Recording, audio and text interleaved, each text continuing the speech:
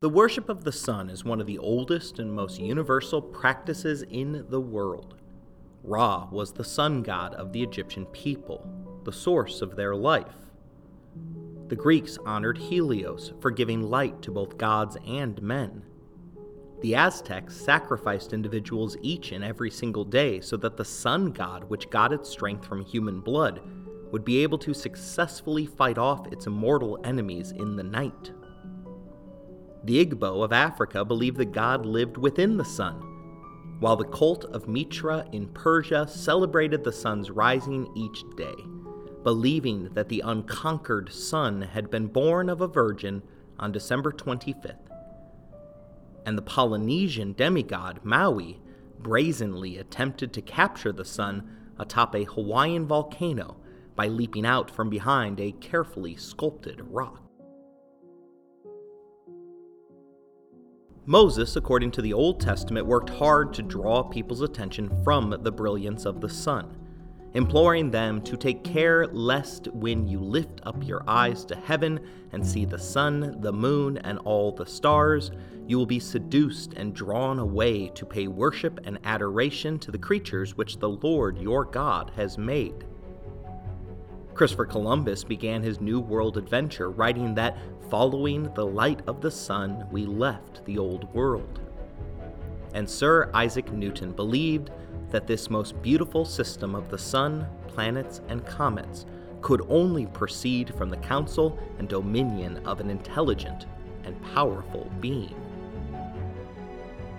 The sun is inspirational, awe-inspiring, and worthy of our praise and thanks, meaning that one has to be supremely confident in themselves if they were to proclaim themselves as the Sun King.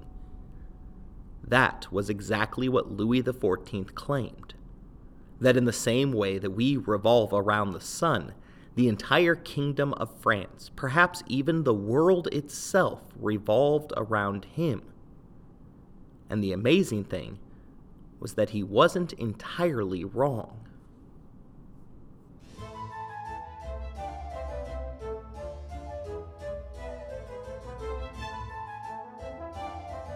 You're listening to Empires, Anarchy, and Other Notable Moments, a podcast designed for deep dives that assist in the teaching of history. This episode is the first in a series of 5 regarding Louis XIV. Episode 1, The Dawn of the Sun King.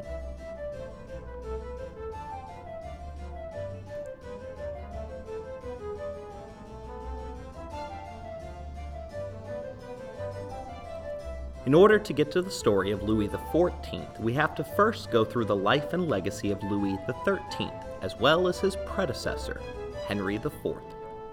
For the Sun King inherited quite a bit of his power from his predecessors.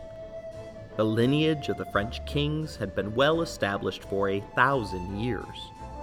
If you treat this tradition, rather than the leader's actual lineage, as an unbroken dynasty, the Franks rank as one of the world's oldest civilizations. Thus, their greatest stories oftentimes require one to focus on the prequels first. Henry, Louis's grandfather, grew up a Prince of Navarre, a small independent kingdom in what is now northern Spain. He was baptized as a Catholic, but his mother raised him as a Protestant. In 1572, his mother's death resulted in a promise for Henry to marry Margaret of Valois, the daughter of Henry II of France and Catherine de' Medici, the daughter of the infamous Florence banker whose legendary spending jump-started the Renaissance, Lorenzo de' Medici. Henry II was pretty important as well, as he happened to have been the former King of France until a wayward, splintered jousting lance from the captain of his Scottish Guard ended his life. Our Henry, Henry IV, didn't quite know what he was marrying into, but that's to be expected of a 19-year-old young man. Catherine, his mother-in-law, had been ruling with an iron fist since the death of her husband, first through her sickly 15-year-old son, Francis II, who was unfortunately married to Mary, the Queen of Scots, and then governing through the next of her brood, Charles IX. It was Charles who had ultimately agreed to the union with the leaders of Navarre. Now 22 years old, he had managed to wrest control of his kingdom away from his domineering mother and sought to reconcile his nation's number one divide: religion. German monk Martin Luther had begun an impossible-to-predict cascade of events when he dramatically nailed his 95 Theses directed against the Catholic Church to the doors of his church in Wittenberg on October 31st, 1517. Foremost among these wide-ranging effects were the launching of the European Wars of Religion, a series of wars that waged across the continent during the 16th, 17th, and 18th centuries. The division between Protestants and Catholics were the direct cause of hundreds of conflicts, while intensifying numerous more.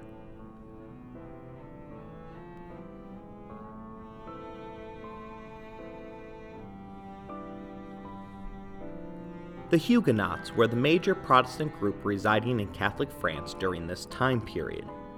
Their religious faction's number one complaint was that the Pope resided over a worldly church, rather than a religious one. Martin Luther had opened this Pandora's box when he revealed some of the corruption that he had personally witnessed during his trip to the Vatican, in which he saw priests tolerating and occasionally forming inappropriate relationships with prostitutes. The most extreme of the Huguenot believers began to kill priests, monks, and nuns while destroying sacred images, relics, and church buildings. At their height in France, they controlled 60 fortified cities, presenting a continuous internal threat to the Catholic hierarchy. Their growing strength resulted in a temporary ceasefire, during which both sides prepared for what seemed to be the inevitable resumption of hostilities.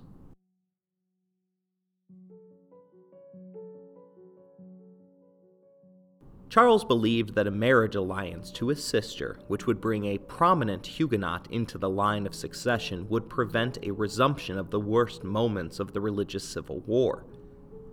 But the king's plan wasn't the only one being put into motion.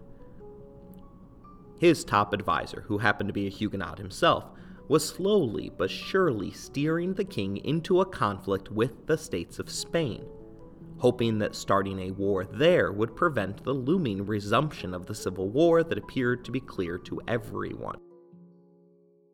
But the king's mother, Catherine, a staunch Catholic, didn't trust this Huguenot advisor who had usurped her role as the king's chief counsel. An opportunity thus arose from her daughter's upcoming nuptials. The wedding would draw in Huguenots from across the kingdom, upon which Catherine's assassins, purchased with de Medici funds, would dispatch the king's pesky advisor. This was designated to happen a few days after the vows were said, so that her daughter could still have a fabulous wedding day. The assassins botched the job, however, merely wounding their target.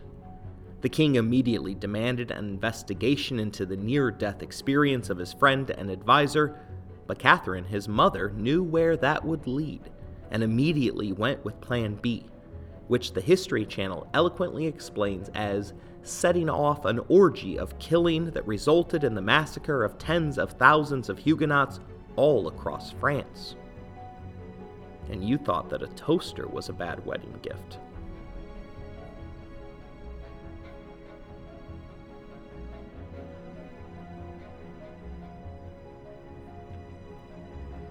The Huguenots that had assembled in Paris for the wedding demanded immediate justice, and grew so angry at the perceived lack thereof that rumors began to circulate regarding the resumption of the Civil War, which would be the fourth time that they had taken up arms against the ruling Catholic elite. Charles, seemingly in a panic about everything, hastily proceeded to okay the assassination of a few of their leaders without much planning or forethought. It was the sound of the king's foot soldiers marching towards their targets in Paris that apparently alerted the city's Catholic population that something was afoot. They emerged from their doorsteps and began pulling known Huguenots into the streets in order to butcher them. It only escalated from there. Simon Gouliart, a Protestant minister, claims that the king's soldiers went with their men from house to house wherever they thought they might find Huguenots, breaking down the doors, then cruelly massacring those they encountered without regard to sex or age.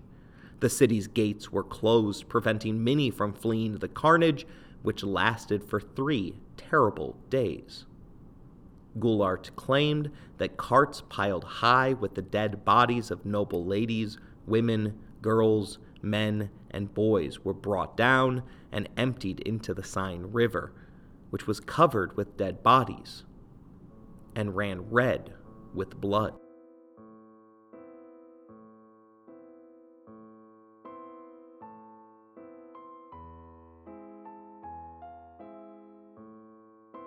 News of the Parisian massacre spread, setting off mass reprisal attacks across the nation, and in a nod to how militant the Vatican was at this point of the Reformation, the Pope sang a special Mass of thanksgiving upon receiving the news. All of this celebration put young Henry IV in an awkward position. It had been his wedding, after all, which had lured the elite Huguenots into what had ultimately turned out to be a death trap. His mother-in-law was the mastermind of it, and his brother-in-law had given the official order for the massacre to begin. His wife, who he had married a mere 4 days earlier, argued passionately to spare his life, which the king did, only after Henry converted from being a Huguenot to the religion of his birth, Catholicism.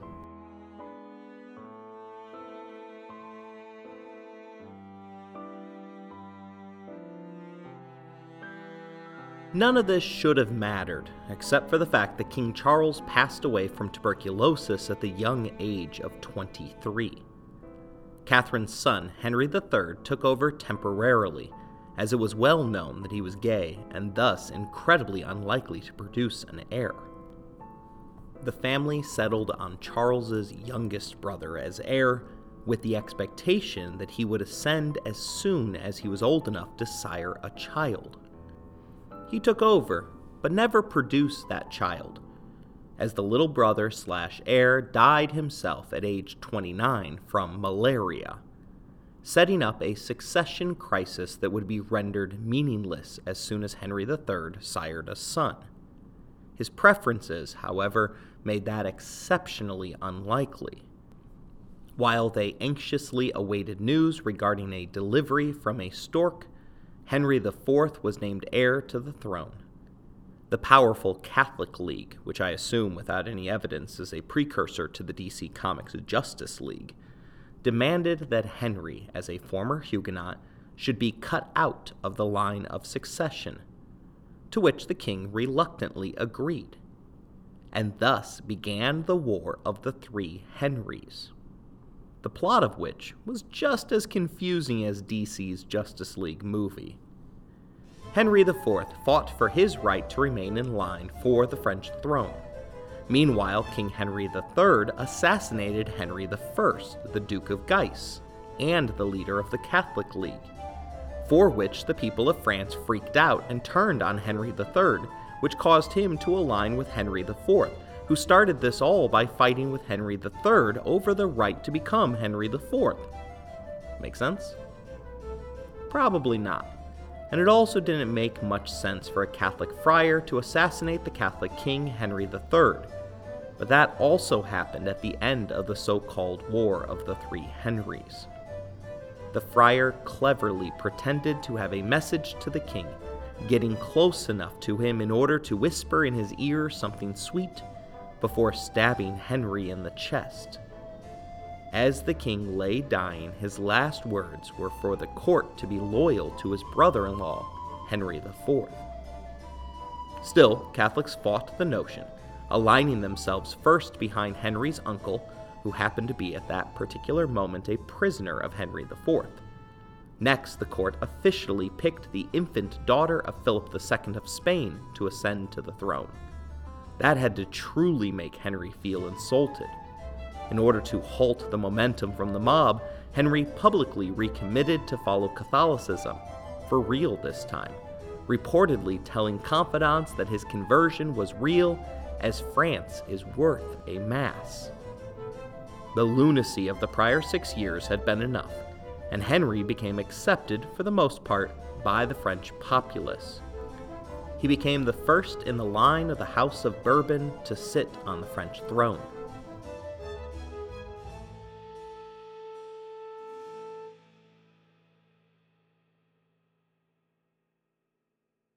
Henry IV turned out to be a pretty good ruler, adept at doing exactly what Charles IX had believed he would do when he had approved Henry's marriage to his sister.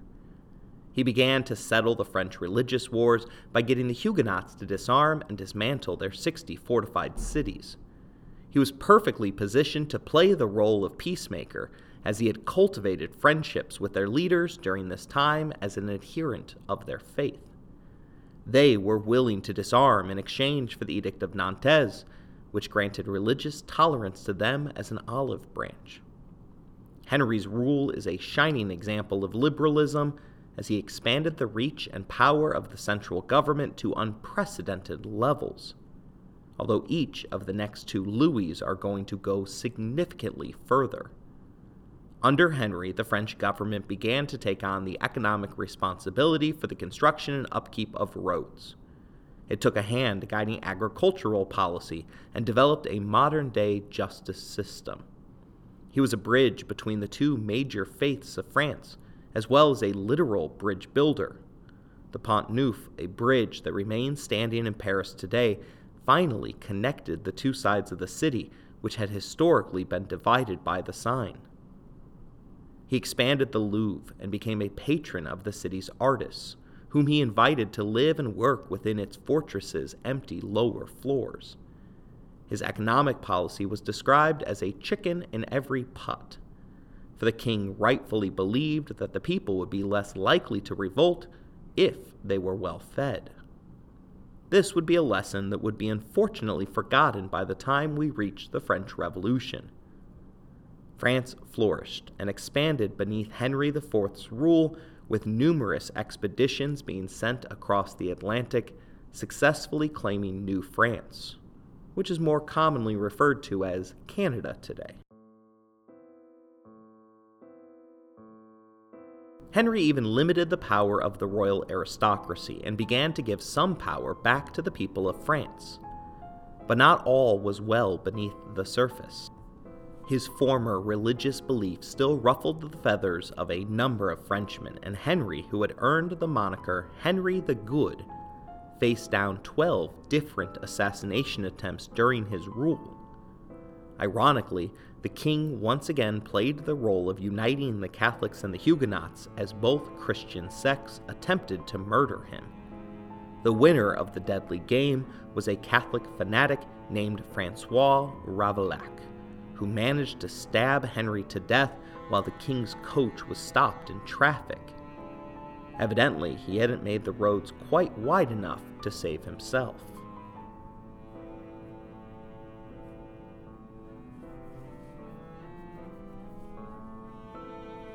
The French crown passed on to Henry's 9-year-old son, Louis XIII. His was a twisted bloodline. Henry had annulled the marriage to Catherine de' Medici's daughter, which had made him king in the first place, in order to marry one of her cousins, Marie de' Medici, in order to pay off the debt he had accrued during the Three Henries' War in order to obtain the throne. Louis was the transactional product of this second infusion of de' Medici cash. With a 9-year-old sitting on the throne of his assassinated father, France could most optimistically be described as a monarchy on a knife's edge. The influential Italian bankers were accustomed to being in charge, and the boy's mother acted as regent until Louis reached 16, despite the fact that French law stipulated that the boy could run the country as early as age 13. Her rule ended in what can only be described as a Shakespearean drama. Marie, as regent, picked a number of fights with the head of the Condé family, seemingly winning the feud after imprisoning the head of that family in 1615. The justification for the arrest was that it was necessary for the protection of her top Italian advisor, a foreigner who was detested by the rest of the French nobility. King Louis, now 16 at this point, listened to the French nobility and went behind his mother's back and ordered the arrest of her foreign advisor. The seizure of the man was botched, and the suspect was accidentally killed during the arrest process. Doubling down on their mistake, the king's soldiers arrested the suddenly deceased man's wife and condemned her for witchcraft. With a clear break between the king and his mother, there was no choice for Marie but to go to exile.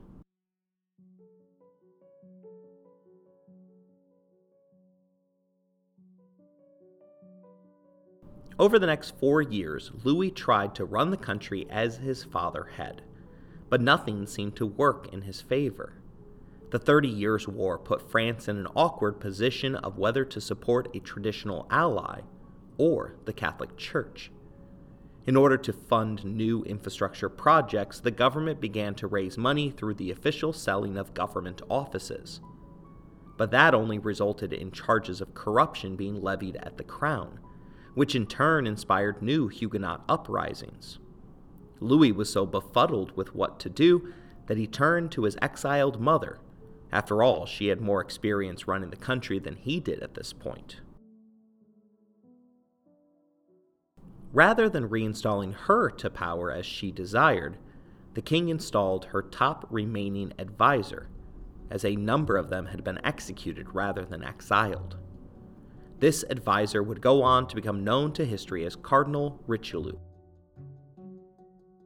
a man whom the words evil genius are perpetually attached to.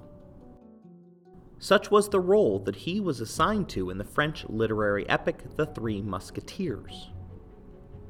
The Catholic Church came to a half-hearted defense of their cardinal when the BBC leveled the dreaded evil genius card in 2014.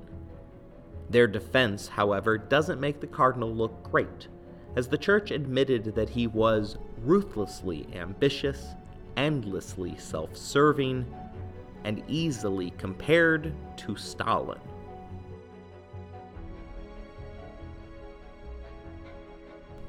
Although the cardinal was initially groomed for a military career, family health issues pushed him towards a life devoted to serving the church.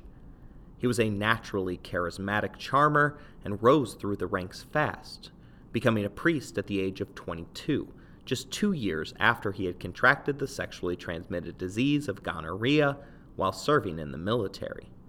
It also helped that his family had previously been gifted the position of the Bishop of Lucan by King Henry III.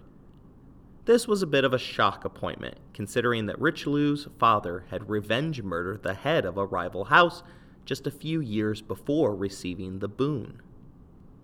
The gift was bestowed for the family's military service during the wars against the Huguenots, which served to show how closely entwined the church was with the French monarchy, as well to put on display the rampant corruption that was endemic to both.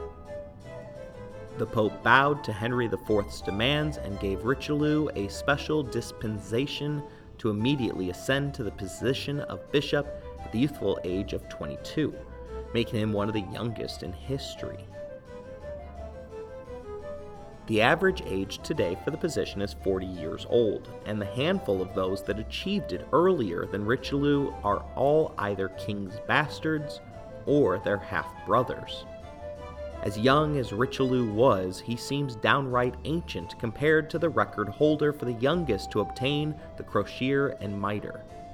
That distinction belongs to the 6-month-old second son of Mad King George III.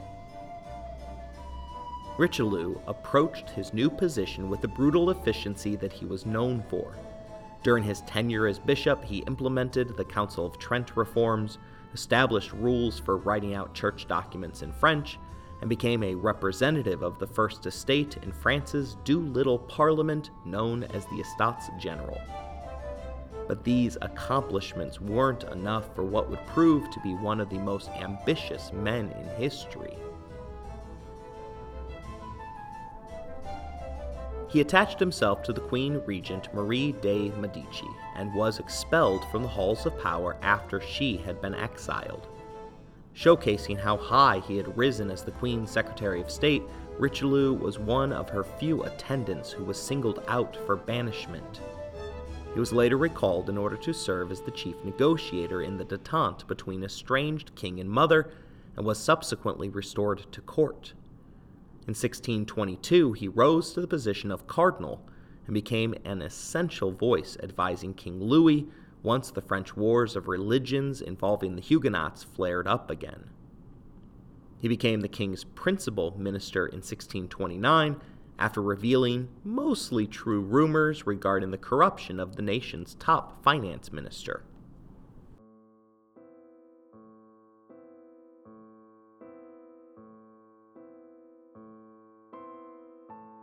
Having spent most of his life letting others do everything for him, King Louis XIII had discovered during his mother's banishment that running the day-to-day operations of a country was incredibly time-consuming. Thus, from 1624 to 1642, Cardinal Richelieu was tasked with running France on behalf of the king. From the onset of his arrival to the political scene, it was clear that Richelieu valued power above all else. Indeed, his most lasting legacy will be in entrenching absolutism within the French system. His role as cardinal, which placed him in easy-to-spot bright red robes, singled him out in ways that Richelieu craved. He at one point told the king that the desire of the church was to have royal power, as assured that it might be as a firm rock which crushes all that opposes it. Under the cardinal, the church would have the thrones back in what would continuously prove to be a mutually beneficial arrangement.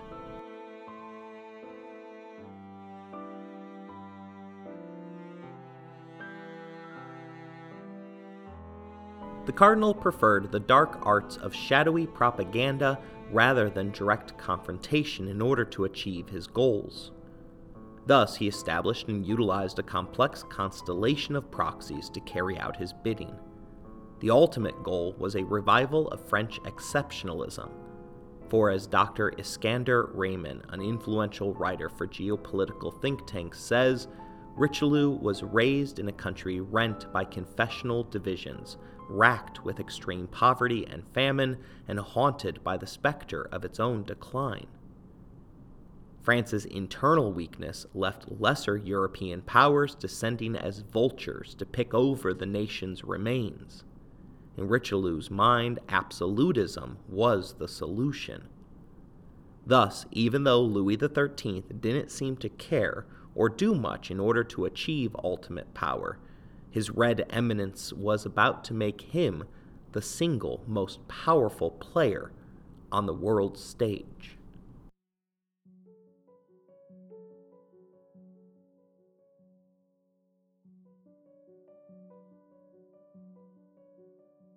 One of the best ways to establish themselves upon the international stage can be explained utilizing standard prison logic.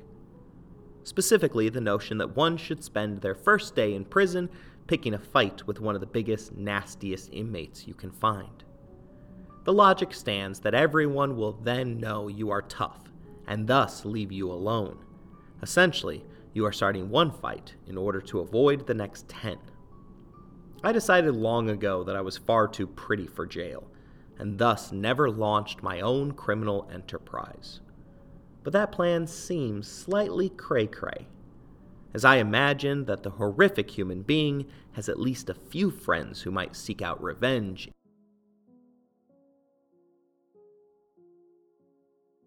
The nastiest inmates in the 1624 prison of Europe were the nearby Habsburg empires of Austria-Hungary and Spain.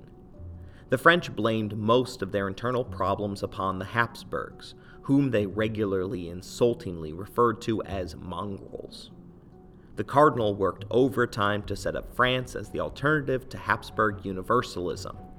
Iskander writes that for Richelieu it appeared evident that France was in many ways the new Rome and the Spanish Habsburgs, with its kaleidoscope of ethnicities, dispersed territories, and maritime empire, were Carthage. The result was a revving up of France's role in the 30 Years' War. Despite being nearly encircled, poorer, and less internally cohesive, Richelieu put France on the attack, attempting to slowly bleed the prison's biggest badass to the point of submission. In order to succeed, he forged unlikely alliances with European Protestant groups, and even occasionally pushed the Pope's own garrisons out of key positions in favor of loyalist French forces. At times, Richelieu risked being labeled a heretic by his own church. Perhaps most threatening to his position was anger emanating from the former Queen Regent. But the crafty cardinal got himself out of imminent danger on what became known as the Day of the Dupes.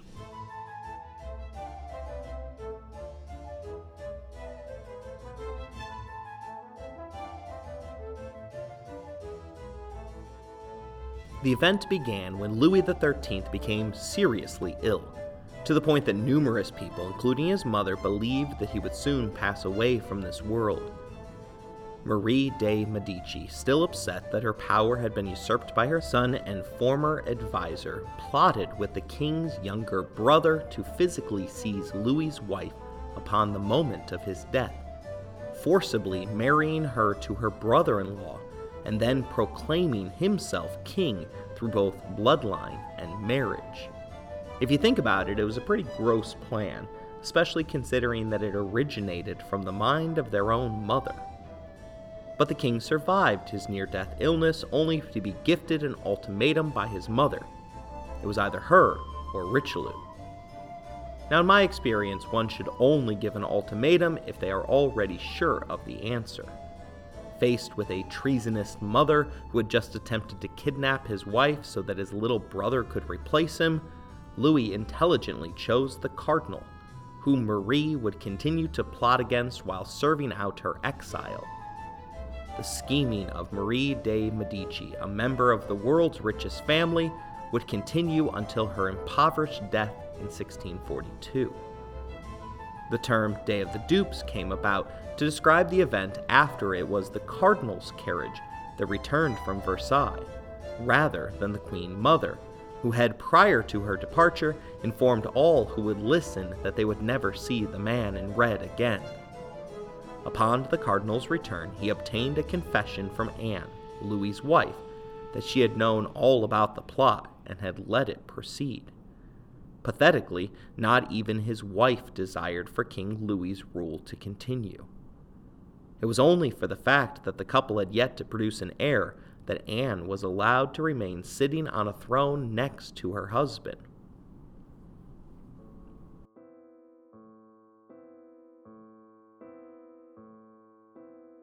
Paying for France's portion of the 30 Years' War against the Habsburgs drained the finances of the country, obligating Richelieu to significantly raise taxes. French law ensured that the aristocracy and the clergy were immune from such tax increases, and thus the burden of Louis's wars fell mostly upon the poor. As a result, several internal uprisings had to be put down harshly by the cardinal. But like America in the Cold War, the French economy was better equipped to deal with the escalating costs of war and gradually pushed the larger but less nimble Habsburg Empire towards bankruptcy.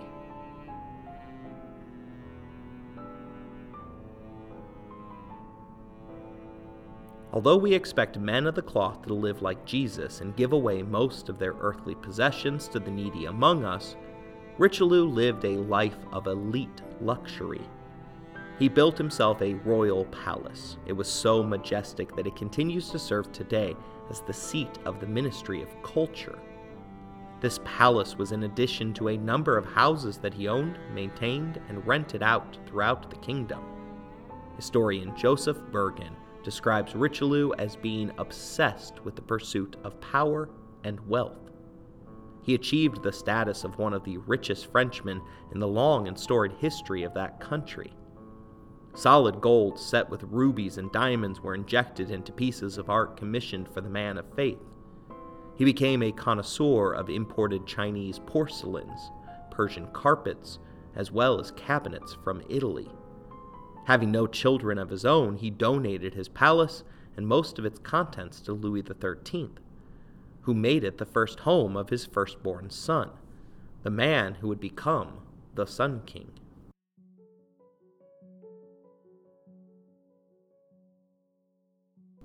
The legacy of Cardinal Richelieu is crucial to our story.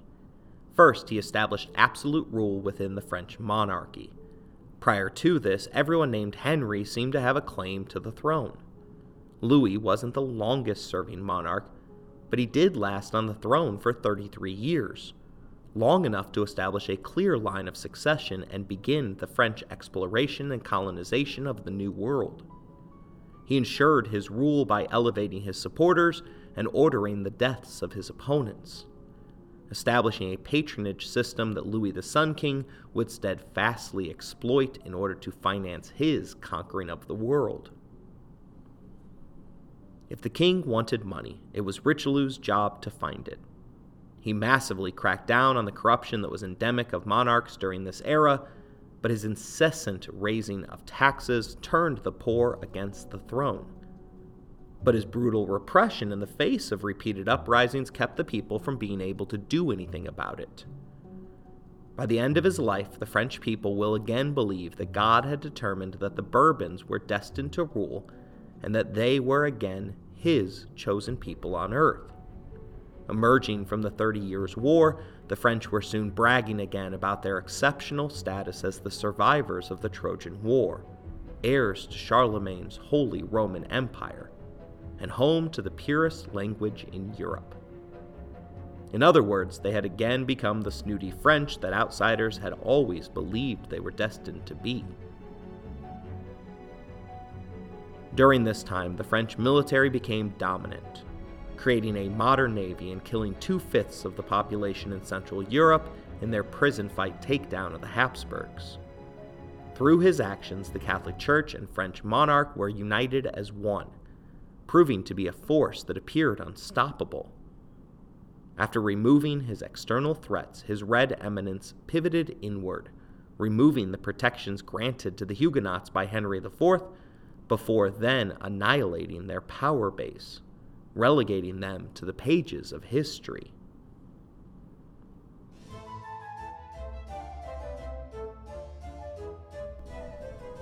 Although the king followed the cardinal into death 1 year later, Richelieu had ensured that his successor, the hand-picked Cardinal Mazarin, would become the regent to Louis's heir, allowing Richelieu's work to continue from beyond the grave. The work that the cardinal did allowed Louis to simply live his life. On closer examination, it isn't a life that we would have likely chosen for ourselves. He had married Anne of Austria, the influential daughter of Philip III of Spain. The arrangements occurred before the empires had become locked in mortal conflict. The two were engaged at the age of 10 and married when they both turned 14. The two were second cousins and thus likely, unbeknownst at the time, to produce children who were either stillborn or sickly. Although the two newlyweds had not yet achieved a state of puberty, they were forced to consummate their marriage immediately. The night was traumatic, to say the least, as two nurses sat in the room in order to instruct the way too young lovers, and Louis's mother personally inspected the sheets for blood the next morning. It would be 6 months before Louis would even eat in the same room as his wife, let alone return to her bedroom.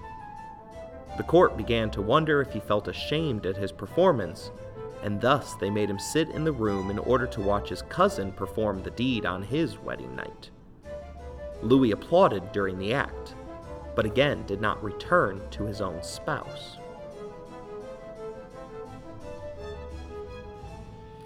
The French court grew suspicious of Anne, particularly after France went to war with her Habsburg family. But she was neither a traitor nor at fault for the union's inability to produce a child. She became pregnant twice, but each resulted in a stillborn miscarriage.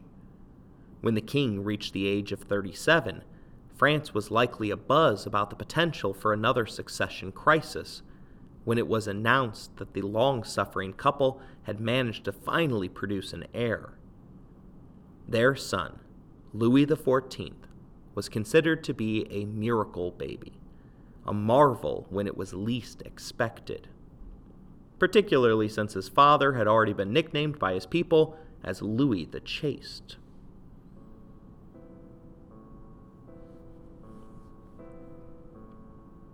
His lack of intimate relations with his wife and the complete absence of known mistresses has led most to believe that Louis XIII was gay.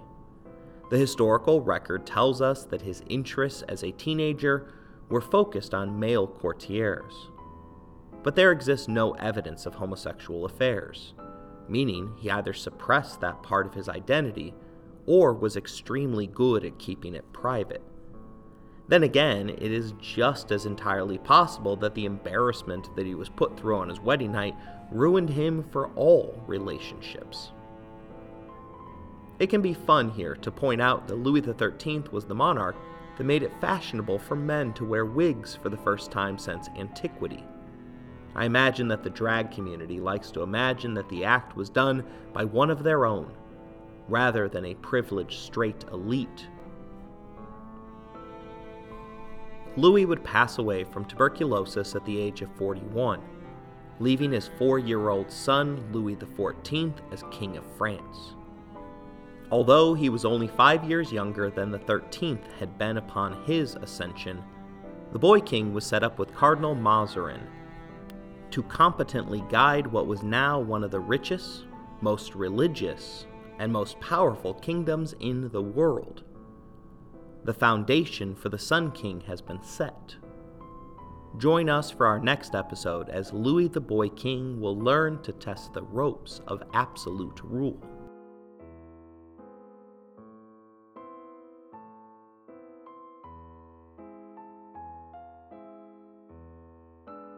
I hope you enjoyed this episode. If you want to interact with the show, you can email us at resourcesbylowry@gmail.com. If you would like to financially support the show, please look in the show description for more information. As always, thank you for listening, rating the show, and spreading the word.